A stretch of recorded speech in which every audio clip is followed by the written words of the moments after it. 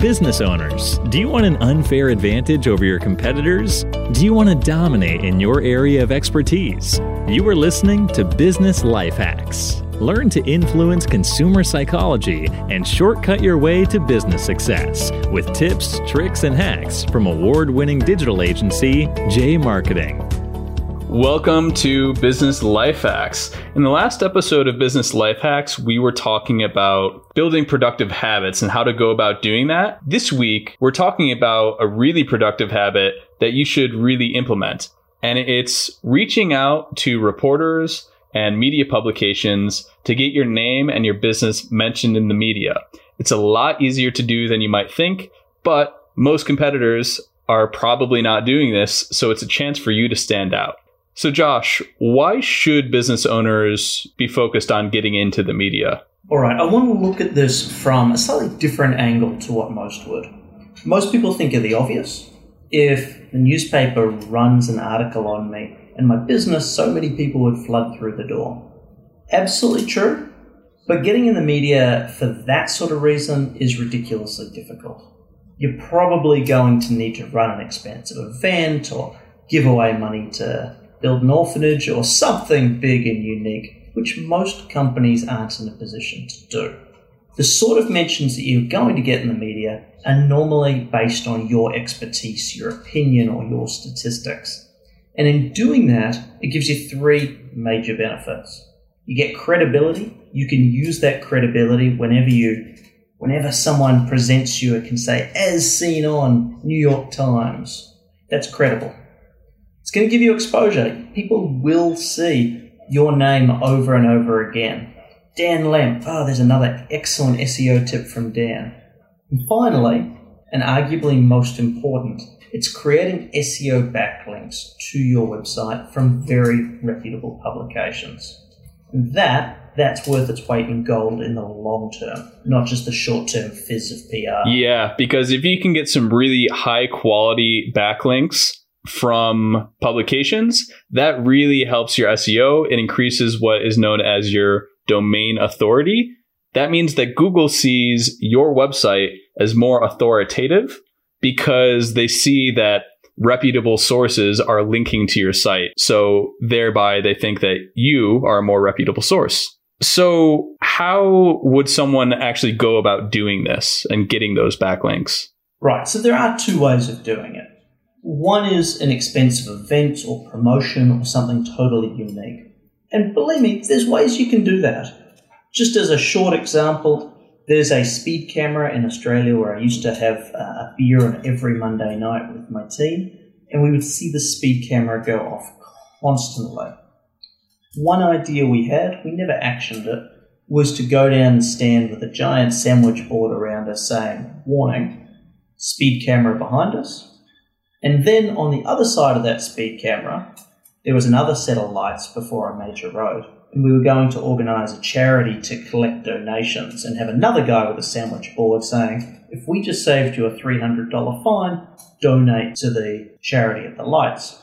Now you can see that that's quirky, it's newsworthy. We could have tied it into how we think differently about not-for-profit marketing and how there's a social contract when you're advertising. All of that is newsworthy. And if you were a reporter, you'd be interested. It's also a hang of a lot of logistics and cost. So let me give you a much easier way to get into the newspapers, the media, without having to go to the expense and the time. This is a habit that I have every day, 3 times a day. When I first get up around lunchtime, actually at about 5 minutes to lunchtime, and before I log off for my afternoon break. And it is answering media call-outs. There's a whole ton of publications. Every country has their own. The best known is called HARO, H-A-R-O, Help a Reporter Out. And the way it works is that media commentators send out requests for comments. And they'll say something like, I'm writing an article on how to sell accounting courses online, looking for someone who's done it successfully to give some insights. They ask anyone to respond to these. It's totally free. And they choose the best ones to put into their publication. Normally, you get an SEO backlink, you get a name, and sometimes you even get your face in the online newspapers, blogs, wherever. Okay, cool. So how does someone write a response to those callouts that will actually catch the attention of the reporter and more likely get them into the media? That is a skill. And this is something that a lot of people just haven't worked out, even though it's common sense. Reporters are time poor, and a lot of them get paid only on the articles they write that get accepted. So your job is not to think of it as just a story, but think about the writer as a person and how you can make their life easiest. What are they looking for? They're looking to write this article as quickly as possible. They're looking not to have to put too much time into it, and they're looking for something that their editor is going to pick up and go, yep, this is amazing. So here's what not to do. Do not write back to these and say, I'm an expert accountant, I can answer this. You've already lost. You need to write a quirky answer, you need to be bold, you need to stand out, and just hope that they use you. I write about 5 of these a day, so about 25 a week, and normally I'll end up in between 2 to 5 publications. Some of them very, very small, some of them big, some of them not really related to our topic at all, but that's just the way that it runs. So, specifically the skills, Dan. Sorry, I got a little off topic. Timely response. You need to respond to their emails as they come through. That's why I have 3 specific times I respond to these. Human behavior is that we massively weight the first things we receive. If we receive a quote from someone, we're very likely to put way too much weight onto that quote and compare everything to it. And we'll want to take the first one. So always try to be the first response in. It's got to be well written. You cannot have grammar errors. If you're not using Grammarly, go get it right now. You definitely need to use data and examples, and the more of that you can, the more trustworthy your point of view is. But this is the big kicker. Dan, what do you think I'm going to say is my very last and most important point? Stand out? I don't know. What is it? Yeah, the same thing I always say. Polarize and be bold. So when I write, if someone's saying, I need someone to comment on the state of the economy right now, don't just tell everyone what they already know. That's not going to get you in. Take a quirky, interesting view and write an interesting quote for them. Say something like, right now the USA is printing money like they're playing Monopoly and the banker just doesn't care. And the impact of this is going to be far-reaching.